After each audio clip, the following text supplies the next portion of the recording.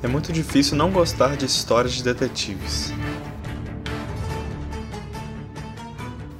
O mistério, assim como o suspense, faz sucesso por ser um gênero que intriga as pessoas. Se fôssemos diferenciar as duas coisas, um seria mais leve que o outro. O suspense muitas vezes se liga ao terror, mas ainda assim, em ambos os gêneros é possível que existam os detetives.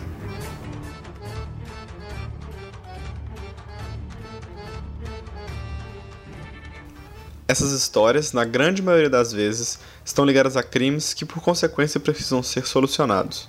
Alguns detetives agem sem o auxílio de ajudantes e outros têm sidekicks para ajudar. Acontecem reviravoltas durante a trama e por muitas vezes as pessoas não são o que parecem ser. Apesar de serem facilmente descritas, essas narrativas atravessam gerações e ainda assim não perdem a graça. Exemplo perfeito disso é o caso de Sherlock Holmes.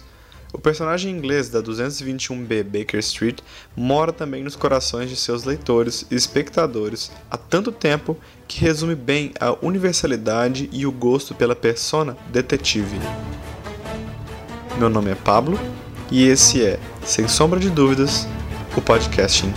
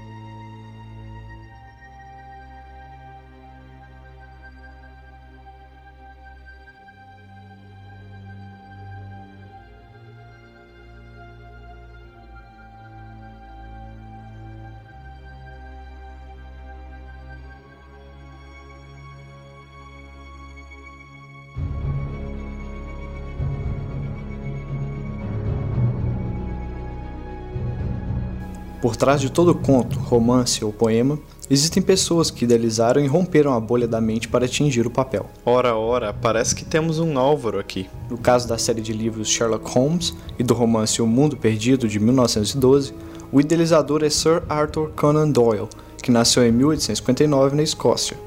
Ele foi um Sir, pois além de escritor e médico, Conan Doyle também foi nomeado ao título de Cavaleiro da Venerável Ordem de São João depois da Guerra dos Boers. Após se formar como médico em Edimburgo, Conan Doyle se mudou para o sul da Inglaterra e foi lá que começou a escrever a jornada do detetive Sherlock e seu companheiro Dr. John Watson. O que nem todo mundo sabe é que o autor escrevia por hobby.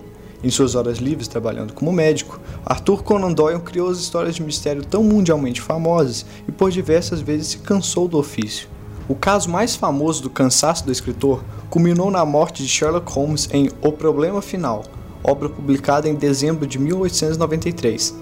Conan Doyle chegou a perguntar para a mãe, Mary, se era uma boa ideia, e seu conselho foi algo do tipo: faça o que quiser, mas depois você vai ter que lidar com a reação.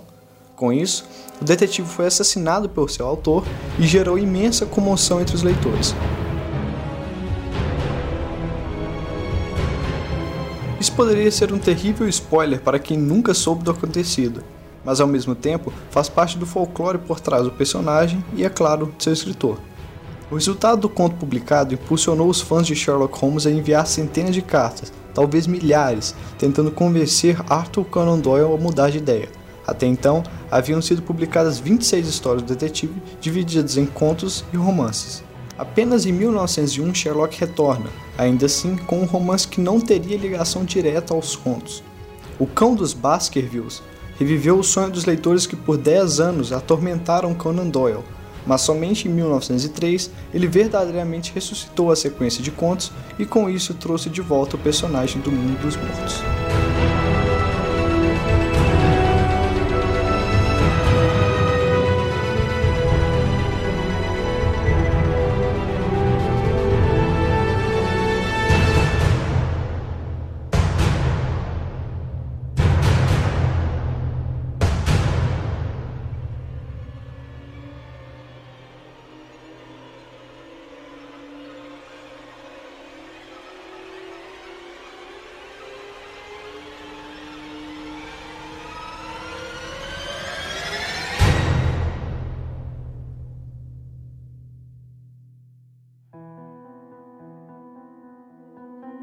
Falando de mundo, o período de feituras das histórias originais de Sherlock Holmes se deu no final do século XIX e o início do século XX.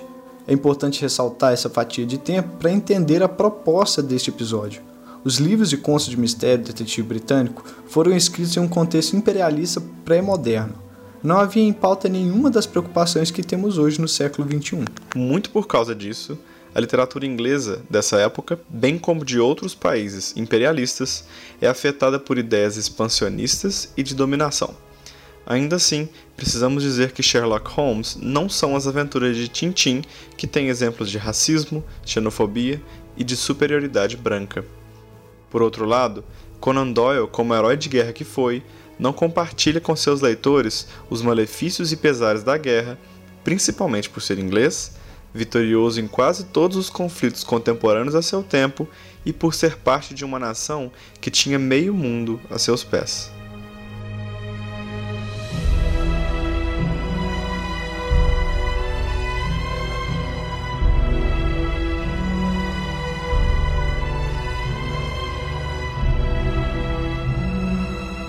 É arriscado dizer, mas provavelmente todo mundo já ouviu falar do detetive Sherlock Holmes. Nem todo mundo, no entanto, teve a oportunidade de ler suas histórias, seja quando criança ou quando adulto. Por conta disso, vamos nos resguardar de apresentações muito complexas e entender um pouco dos dois personagens principais dessas crônicas, o próprio Sherlock e o Dr. John Watson, seu fiel escudeiro.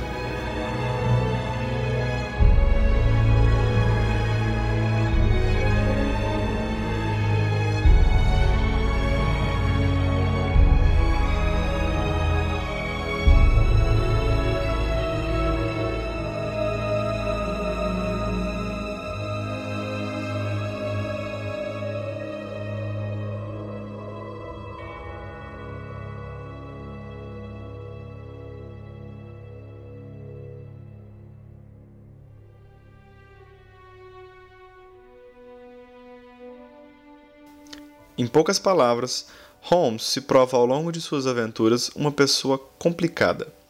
Ao mesmo tempo que é genial e a partir de seu altíssimo poder de dedução é capaz de solucionar grande parte dos mistérios sozinhos, o detetive se mostra alheio a muitos fatos mundanos, como por exemplo o fato de a Terra girar em torno do Sol. Hoje em dia, é praticamente impossível ver alguém são e que desconhece tal informação. Chega a ser um absurdo, porém no caso de Sherlock, sempre acabamos nos questionando no final se ele está sendo presunçoso e se fingindo de bobo, ou se a ignorância realmente é o que faz com que ele seja um ser humano, imperfeito como qualquer outro.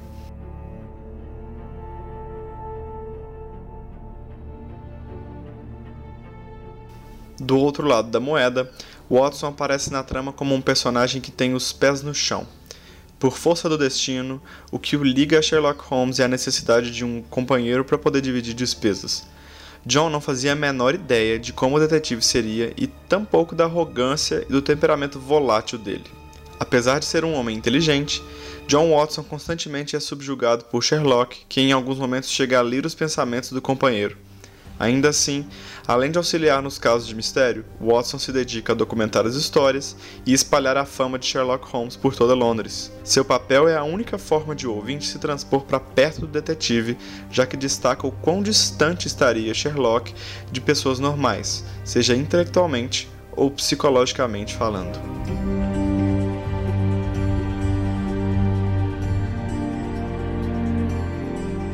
Dentro do vasto número de histórias de Sherlock Holmes já publicadas, existe uma parcela que é chamada de cânone.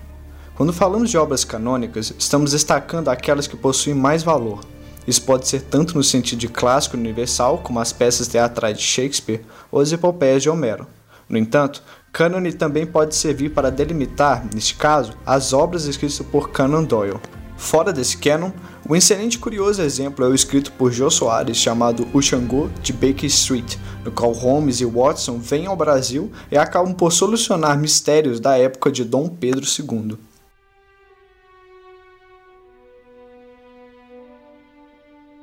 Já se tratando das histórias originais, apesar de O Xangô de Baker Street ter sido uma história original até demais, temos um total de 60 tramas divididas entre 4 romances e 56 contos. A maioria dessas histórias foi publicada em revistas e posteriormente compiladas em livros. Com isso, temos no total 9 volumes contendo a saga de Holmes e Watson. Alguns dos episódios mais famosos são Um Estudo em Vermelho, de 1887, o já citado O Cão dos Baskervilles, de 1901, e os contos Um Escândalo em Boêmia, de 1891, O Problema Final, de 1893 e O Último Adeus de Sherlock Holmes, de 1917.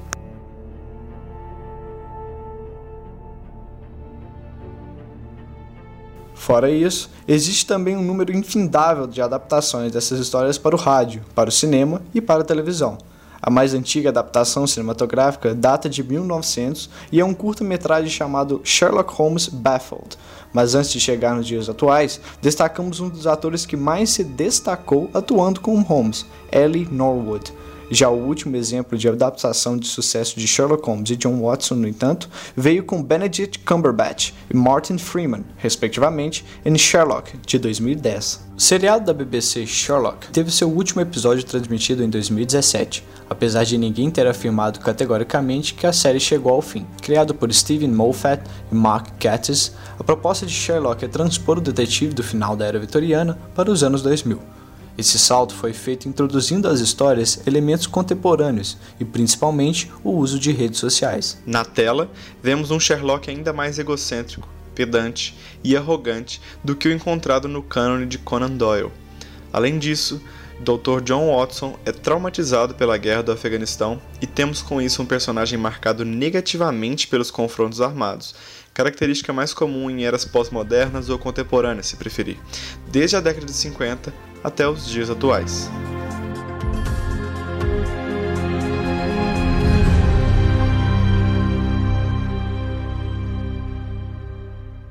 How do you feel about the violin? Sorry, what? I play the violin when I'm thinking. Sometimes I don't talk for days on. And would that bother you? Potential flatmates should know the worst about each other. You told him about me? Not a word. Then who said anything about flatmates? I did. Told Mike this morning that I must be a difficult man to find a flatmate for. Now here he is, just after lunch with an old friend, clearly just home from military service in Afghanistan. Wasn't a difficult leap. How did you know about Afghanistan? Got my eye on a nice little place in central London. Together we ought to be able to afford it. We'll meet there tomorrow evening, 7 o'clock. Sorry, got a dash. I think I left my riding crop in the mortuary. Is that it? Is that what? We've only just met, and we're going to go look at a flat. Problem?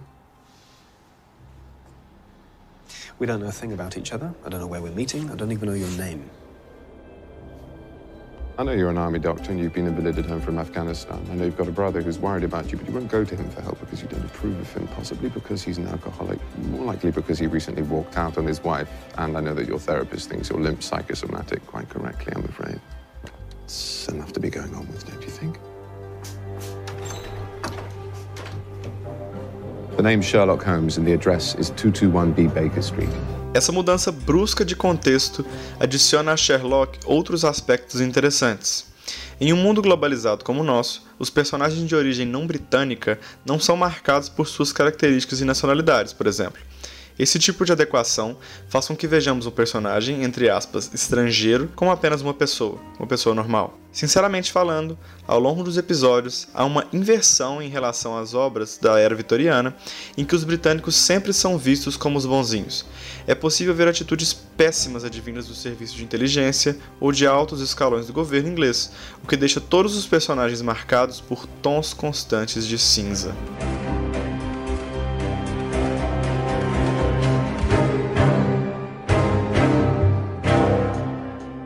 Vale a pena mencionar também o trabalho de adaptação dos episódios. Moffat e Gatiss trabalharam para que cada um tivesse em média 1h30, ou seja, são praticamente longa-metragens. Em sua maioria, as histórias são únicas, com início, meio e fim, algumas deixando pontas e ganchos para episódios futuros, especialmente a partir da 3ª temporada.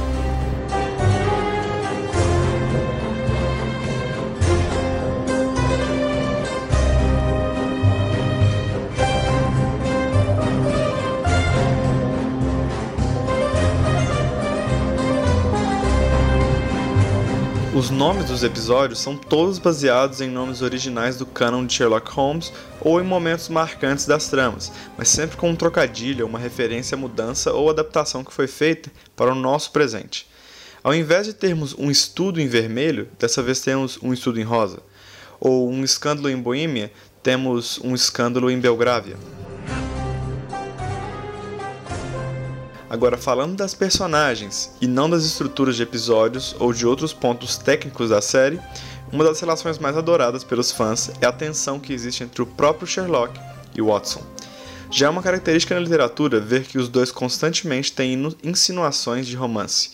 Em outras adaptações das obras para TV e cinema, nem sempre vemos essa referência, mas em outro seriado chamado Elementary, temos a mudança de Dr. John Watson para Doutora Joan Watson, interpretada por Lucy Liu, o que em teoria reforçaria mais o laço romântico do par. Outro ponto em que o Sherlock da BBC acerta em cheio é na interação com os espectadores via Twitter ou blogs. No seriado, Watson tem um blog no qual conta os casos desvendados por Sherlock e é por meio deste site que a fama do detetive começa a crescer. Holmes também tem um blog chamado The Science of Deduction, ou A Ciência da Dedução, feito para resolver quebra-cabeças enviados pelos fãs ou casos propostos pelo personagem. Além dos blogs, Sherlock também é um usuário ávido de cocaína, de Twitter, e muitas vezes utiliza a ferramenta no meio dos episódios.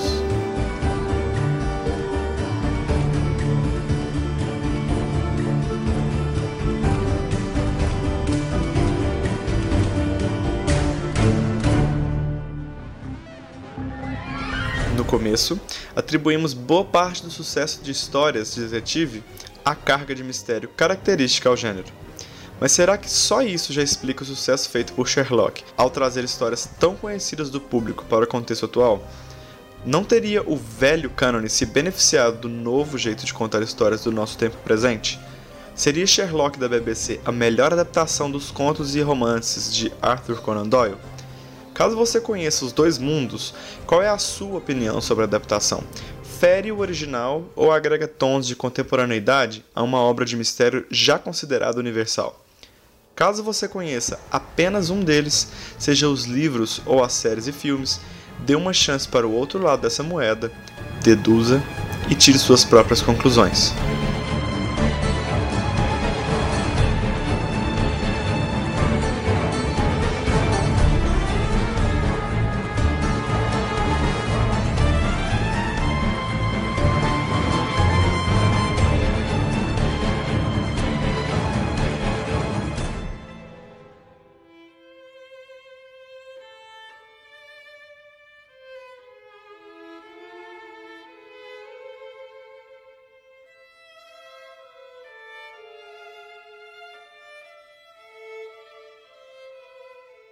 De acordo com algumas evidências, dá para deduzir que esse é o fim do episódio 13 de podcast.